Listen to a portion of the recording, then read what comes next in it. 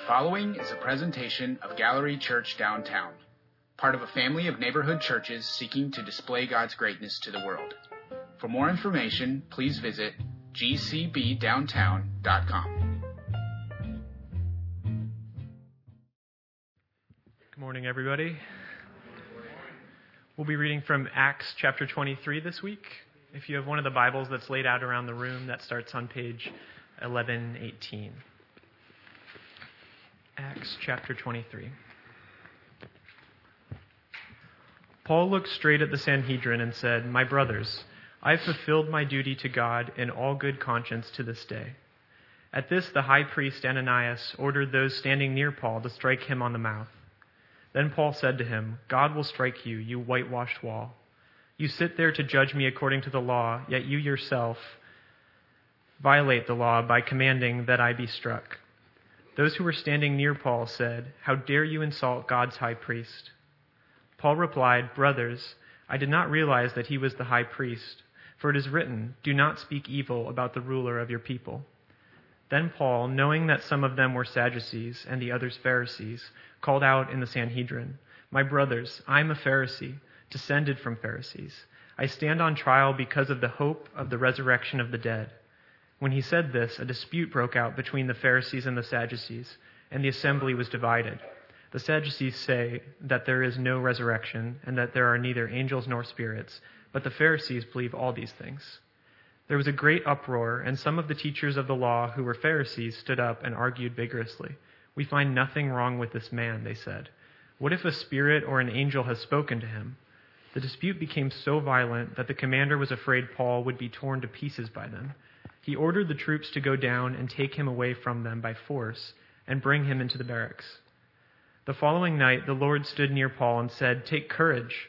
As you have testified about me in Jerusalem, so you must also testify in Rome." The next morning, some Jews formed a conspiracy and bound themselves with an oath not to eat or drink until they had killed Paul. More than 40 men were involved in this plot. They went to the chief priests and the elders and said, "We have taken a solemn oath not to eat anything until we have killed Paul. Now then, you and the Sanhedrin petition the commander to bring him before you on the pretext of wanting more accurate information about his case.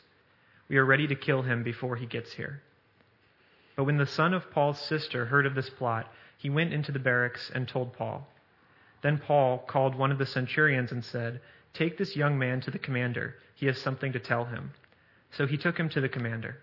The centurion said, "Paul, the prisoner, sent for me and asked me to bring this young man to you because he has something to tell you." The commander took the young man by the hand, drew him aside, and asked, "What is it you want to tell me?" He said, "Some Jews have agreed to ask you to bring Paul before the Sanhedrin tomorrow on the pretext of wanting more accurate information about him. Don't give in to them, because more than 40 of them are waiting in ambush for him. They have taken an oath not to eat or drink until they have killed him. They are ready now, waiting for your consent and to their request."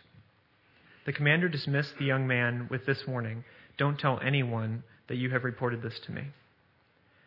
Then he called 2 of his centurions and ordered them, "Get ready a detachment of 200 soldiers, 70 horsemen, and 200 spearmen, to go to Caesarea at 9 tonight. Provide horses for Paul so that he may be taken safely to Governor Felix." He wrote a letter as follows: "Claudius Lysias, to His Excellency, Governor Felix. Greetings. This man was seized by the Jews, and they were about to kill him. But I came with my troops and rescued him, for I had learned that he is a Roman citizen. I wanted to know why they were accusing him, so I brought him to their Sanhedrin. I found that the accusation had to do with questions about their law, but there was no charge against him that deserved death or imprisonment. When I was informed of a plot to be carried out against the man, I sent him to you at once. I also ordered his accusers to present to you their case against him." So the soldiers, carrying out their orders, took Paul with them during the night and brought him as far as Antipatris. The next day they let the cavalry go on with him while they returned to the barracks. When the cavalry arrived in Caesarea, they delivered the letter to the governor and handed Paul over to him. The governor read the letter and asked what province he was from. Learning that he was from Cilicia, he said, "I will hear your case when your accusers get here." Then he ordered that Paul be kept under guard in Herod's palace. God bless the reading of his word. Amen. Well, Gallery family, it's good to be with you guys. I always hate when I come into church and I don't feel like I'm at my best to give you my best, but I do think there's some really important things. So if you could lean in mentally or just with your attentiveness a little bit stronger than you normally might so that you can find some diamonds in the rough today. Can I just say one thing that I want to stand out to you? We are now in Acts chapter 23, and there are still red letters in Acts 23. Okay, can I just let that set in just for a minute? You know what the red letters represent? Jesus is speaking. We're at least 20 years after the ascension of Christ in this passage, at least 20. And by the names of the Romans that are mentioned in here, it's a way for them to date and be able to look more accurately at the strategic time and place that this was taking place. And I think some of you need to hear this morning. There is red letters still available to you and us, to you and me.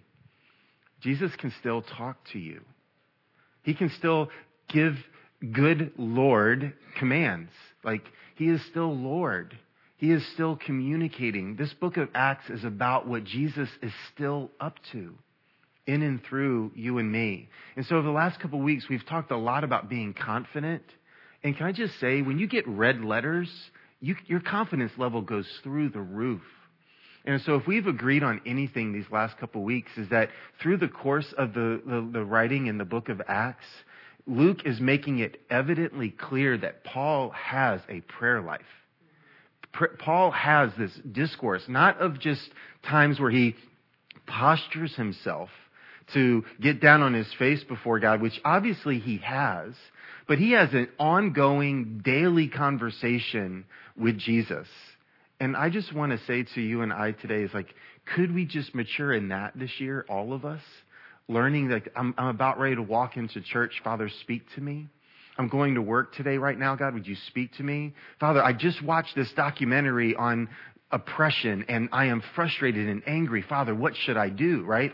How can we bring prayer into every aspect of everything that we're doing, realizing that you can get red letters back. You can get actual words that are spoken to you.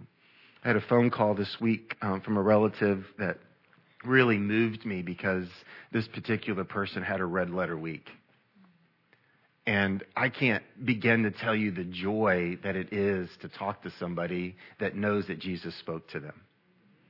And I just want to say to you, God wants to do that. There is not a limitation. This is not just Paul's narrative. This is not just something for Paul. It's for all of us. And no matter whether you've been to church all of your life since your parents birthed you and they took you to church and they had you baptized or whatever, or this is your first time ever coming to church, I just want you to know it is a fact. Jesus still talks. He can still communicate to us. So let me get now to what I feel like are the three major points out of this passage. There's a lot of great history. For you that are history buffs, this is a chapter that you just need to look at and go in and search all the names and look up all the history behind all of it. But just for the sake of time and energy this morning, I'm not going to focus as much on the history. But Paul's story of the trial, as recorded by Luke, teaches us three things. And let me just give them to you up front. Number one, once again, the moment of crisis becomes a moment of vision.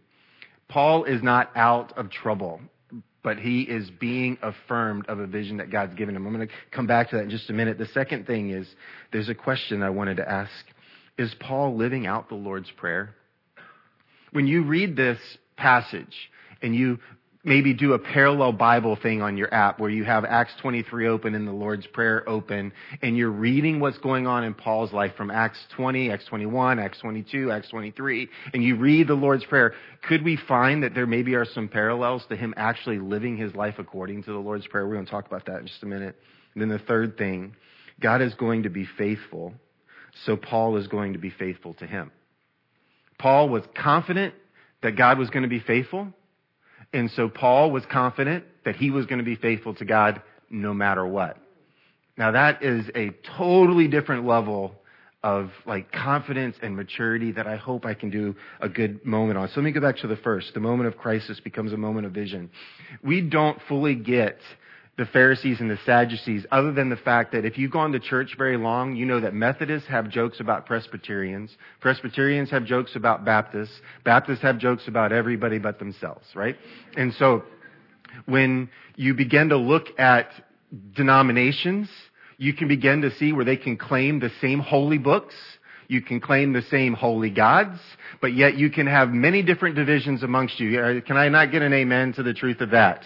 If you've been around Galilee Church long enough, you'll know that if you do a Google search, you'll come up with over 140 different Baptist denominations in the United States of America.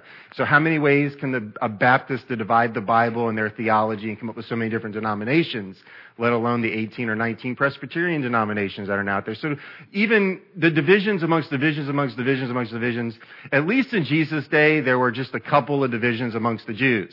The two primary divisions amongst Judaism was the Pharisees and the Sadducees, and there were also Zealots that were out there, but there was like two major denominations. And so this tribal group that has formed this council that Paul is standing in front of is made up of Jewish religious leaders that have both Pharisees and Sadducees sitting in as overseers of Paul's accusation, and they both sit trying to honor their holy God and reverence the law, but yet Paul here in Luke's writings shares the major difference.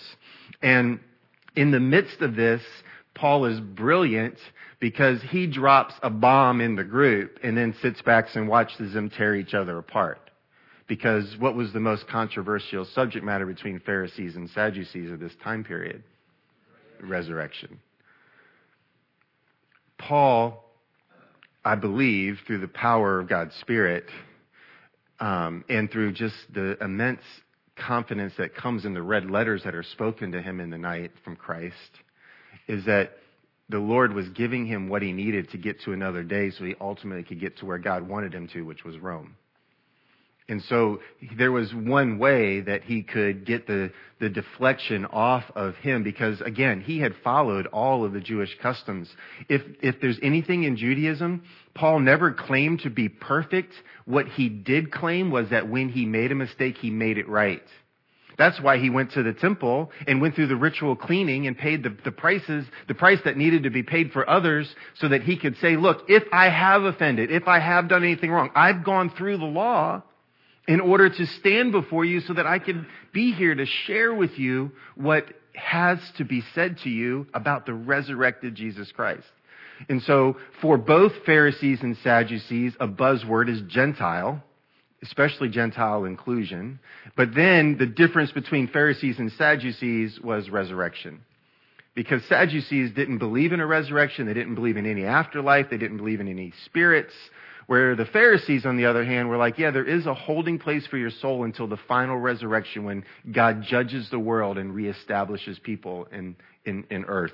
And so imagine, they are now waging war over theological issues. We actually have about 12 young men that are in the room today that are from Liberty University that are studying to be people like me.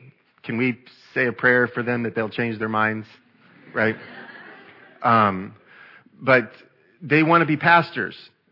And so they're out looking in urban settings like Baltimore and trying to learn and say, Father, teach us, show us, what is it that you want us to do? Now, could you imagine a group of pastors arguing over a theological issue? We actually don't have to do that. You could just look at the National Day of Prayer that took place this week and watch how pastors through social media have been arguing and responding to things that took place in and around this time of prayer for the nation and based upon, well, who prayed, who was there, why were they there, what were they doing, all these different things. So we know what conflict looks like amongst people that claim Jesus Christ. We've seen it. We've experienced it. Some of us have even been involved in it ourselves. And so now we have a room where there's Pharisees and Sadducees, and they are now arguing over resurrection. And at least Paul had friends in the Pharisees because they were at least willing to meet Paul halfway. They weren't arguing with Paul that there was no such thing as resurrection. They were saying, well, maybe he didn't see Jesus bodily resurrected. They saw the angel that was Jesus waiting for the resurrection. And so that really ticked off the Sadducees. And so they literally probably had Paul in between the two of them. No, we want Paul. No, we want Paul. No, we want Paul. And the Romans were like, wait, they're going to split the dude in half. They're going to literally tear him apart. Because they both want a stake in him for different reasons. They both want to do something to him that is going to be extremely painful, so they take Paul back into custody.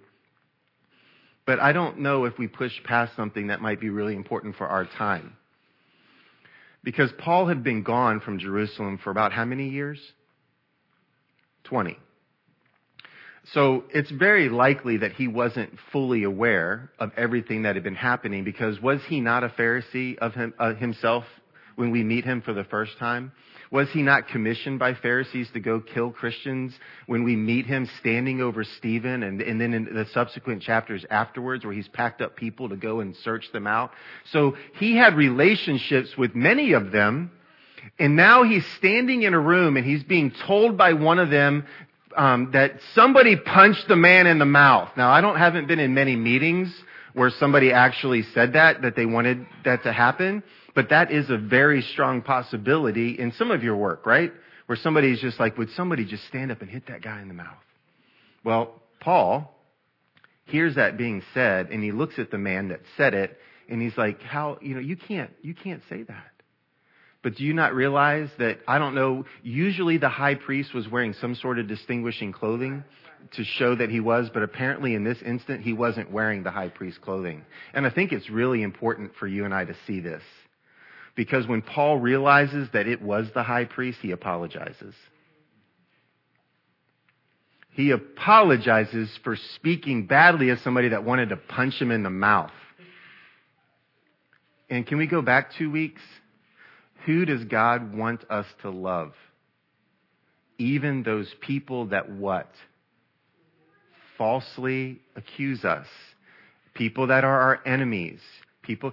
And so Paul was going back to saying, you know what? God has for all along, and we don't have time to get into Romans and how we respect people in authority, but there is something, especially in this day and time in the country we now live, where we as Christians have got to take a deep breath and ask the Holy Spirit to guide us, because there is time for us to speak, and there's also times for us to make sure that we are not speaking against people that God has in authority over us. And so when we look at this is just something not for us to solve today. I just want you to sit with it, because here Paul is saying, you are the high priest. Now, you might be an evil one, and you might not be serving rightly, but that particular seat has been a seat of authority, and God has worked through leadership and government all throughout the church history and all throughout world history. And he's like, I need to honor the position you're in, but I don't necessarily need to support you. And so there's so much in this that I feel like could be good for us to ponder, and I really want you to take time to sit with it this week and see how Paul wrestled with it. The second part of this, the question, is Paul living out the Lord's Prayer? Look at what's been happening to him. He's been kept in a hole in the ground for 2 years. If you know anything about Rome, did Rome feed its prisoners? No. Did Rome provide them cable television? No. Did Rome provide them air conditioning in a weight room? No. There was nothing provided for anybody in prison, and that's why in the last chapter, when it says very specifically that the governor or the tribune allowed people to come and care for Paul while he was imprisoned. That's an important line of information. That means that they were allowing people to come and drop food into the hole that he was in so that he could eat. Allowing him to bring him blankets, bring him clothing, sit with him, talk with him so he wasn't alone by himself. There is so much about Paul's story where he was in a place where he could do nothing for himself for 2 years, facing false accusations, having a desire to complete the work that God asked him to complete. And he is sitting in a hole. So I put a couple of things, and I had Josie put them on a slide for us. Listen to the rhythm of this. If there is danger, let it be averted. In this particular passage of Scripture, there are a group of men that make a vow that they won't eat until they kill Paul. That's pretty extreme. But he didn't die. So I wonder how many, Mom, Dad's looking really famished. Well, 6 months ago, he said he wasn't going to, seriously, they went to their religious leaders and said, we've made this vow, we're going to kill Paul. How far down before they found a loophole to say, well, you're out of your commitment? Right? I could imagine, why isn't Daddy eating? Well, he vowed to kill somebody. And so he's in danger, but it's averted. There's a small child in play here. Because that's why I loved even just hearing Arthur come into the room just a few moments ago. We can't underestimate what God's going to do through a child. We can't underestimate what God wants to do through people that you and I would view as weak and insignificant. This child that's a relative of Paul overhears, and if you've ever been to the Middle East, they call it the Middle Eastern telephone, by the way. It's like they don't even have to talk on the phone and word spreads because it's just culture to ask a lot of questions. Like I see a whole lot of white people by the Wailing Wall. Where are they from? Oh, Maryland. Oh, so there's that group from Maryland. And and the word spreads all over the Middle East. It's just a cultural phenomenon. And so could you imagine the nephew of Paul, like hearing some other kids saying, yeah, my dad vowed that he wasn't going to eat until Paul's dead. And they have no idea that this is Paul's nephew because Paul's been gone for 20 years. Wait a minute, they're talking about my uncle. And then he goes running off and tells Paul, and then Paul's like, hey, nephew, thanks. This is a great word. Now go tell somebody important that can do something about it. Right? And so isn't it a crazy way how the Spirit of God got involved in this child and actually averted a tragedy? There's malice. Let it be thwarted. There's temptation. Give me strength to resist it. So much of this is prevalent in the last few chapters in Acts. If I really need something, let it be provided. And always, not my will be done, but yours. And always your kingdom come and not mine. Is there not a rhythm of how Paul is living his life through this prayer? We are really a blessed people. The majority of us in this room are employed, or we're students living on student loans and we're eating. Right? And so we are growing and being provided for, and we have so much available to us. But you and I have got to learn to be Lord's Prayer people. We have got to learn what it looks like to lean into Jesus being Lord, where we can look at Jesus in the face and say, your will being done, and we mean it. We can say your will being done all the time and then not mean it. Can we just be honest about that? So often our prayers are trying to convince God that his red letters to us are wrong. Like you know that God has said something to you about who you are or what it is that's going on in your life or the circumstances around you, but yet you look back at him and are like, nah, can we change that? Does your words come with an eraser? Can I at least move the sentence structure around a little bit, maybe change this a little bit? Because that's the posture of heart, because we want to be Lord of our own life. When in actuality, Jesus is Lord. And Paul could sit in a hole in the ground and pray daily and write letters to the church through the hole in the ground to encourage them because he knew what God had said he was going to do through him. So he woke up every day in prison and continued to faithfully do what he could do for that calling because he knew what God had said to him. And even when he was probably the most discouraged, the reassuring voice of the Spirit would come. All right, the last point. God is going to be faithful, so Paul was going to be faithful to him. I think it's important for me to stress something that really jumped out in this passage for me. The majority of the image of people that talk about theology or the people that shape words about who God is, I don't generally think about people that are in holes in the ground. When I think about people that are paid or research or understand old languages or go back to original manuscripts to kind of articulate what the scriptures, whether the Jewish scriptures of the Old Testament or the letters to the early church that we call the New Testament or any of the people that try to make that, I generally imagine a very large, well-polished wooden academic desk with a library with my lustful ladders. I love the ladders in libraries. That's what I want in my home someday. I want to be able to jump on a ladder and just slide and just look at my books. That may never happen. But when I think of people that actually tell us what the Bible means, I think of people that are sitting in these personal posh libraries with a fireplace crackling and me it would be coffee. Some of you are more of hot tea people, but that their desks are piled with books and notes but it's all paper books. It's not everything electronic, right? There might be something they can type on, but that's kind of what I view in my mind of what people that actually research and tell us. But do you understand that the letters that we are interpreting today were written by Paul?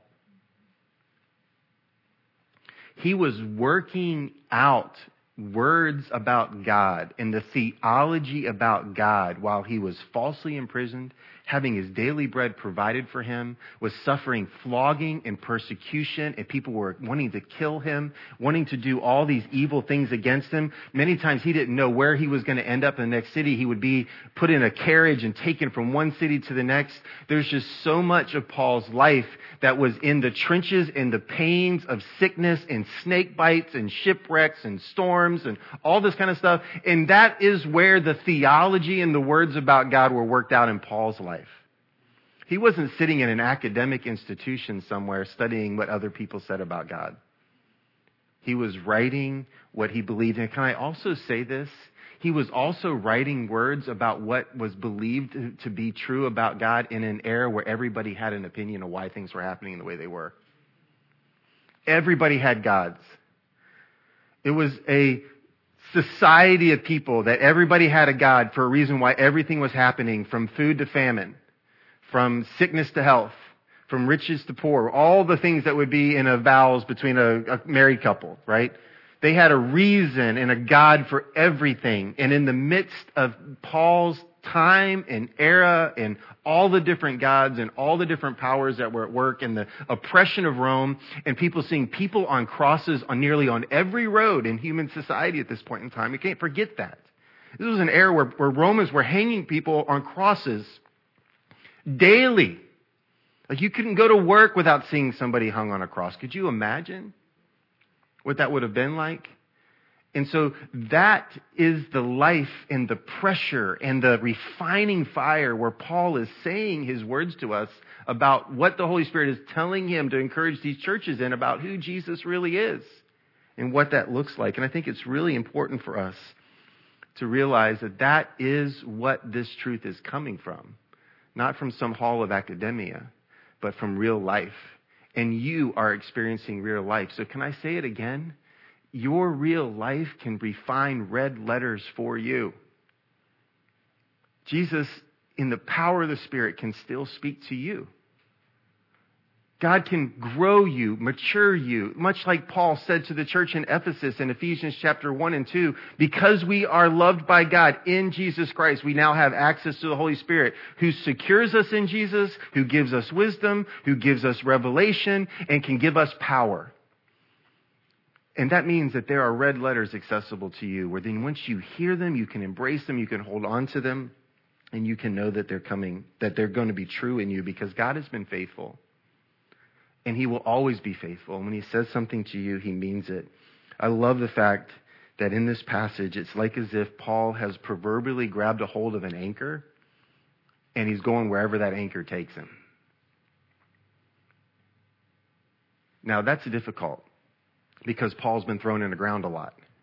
He's been beaten and flogged and held up in tribunals. And he's had to use his Roman citizenship and his Jewish rights to his advantage when he can, all because God wants to get him to Rome. So today, I wonder how confident you are that God is faithful to his promises.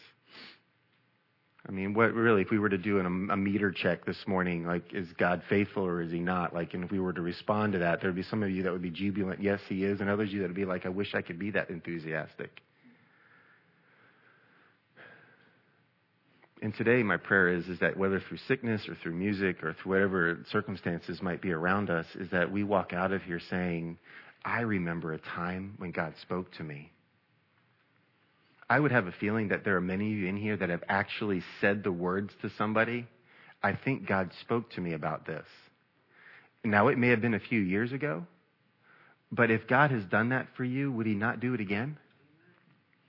Do we need to just have a few moments this morning while the songs are being sung as we prepare to go to the Lord's table to say, wow, God, I know that I've said these things. What did you tell me the last time we spoke? What did you say to me? Some of you are like, well, I've never had that type of encounter. Well, you know what? Maybe today in the stillness of our morning, you might just say for the first time, speak, Lord, I'm listening. And then just maybe that's your prayer you carry out all week long. Because we know that our Father in heaven is speaking to us. We know that our Lord knows the right things to do. He's bringing his kingdom. He's bringing his will. And as crazy as things might be in the world right now, and as crazy as things might be in regards to the political climate of our country and all the different tensions that are out there, Jesus is still seated on the throne. Jesus is still speaking red letters towards us, and we can still be obedient to those things. So let's pray together. Father, I thank you for passages like Acts 23. Father, in my physical body, I wish I had more strength to do it more justice. But Father, I ask that your Spirit would just let resonate in people's lives what needs to be there.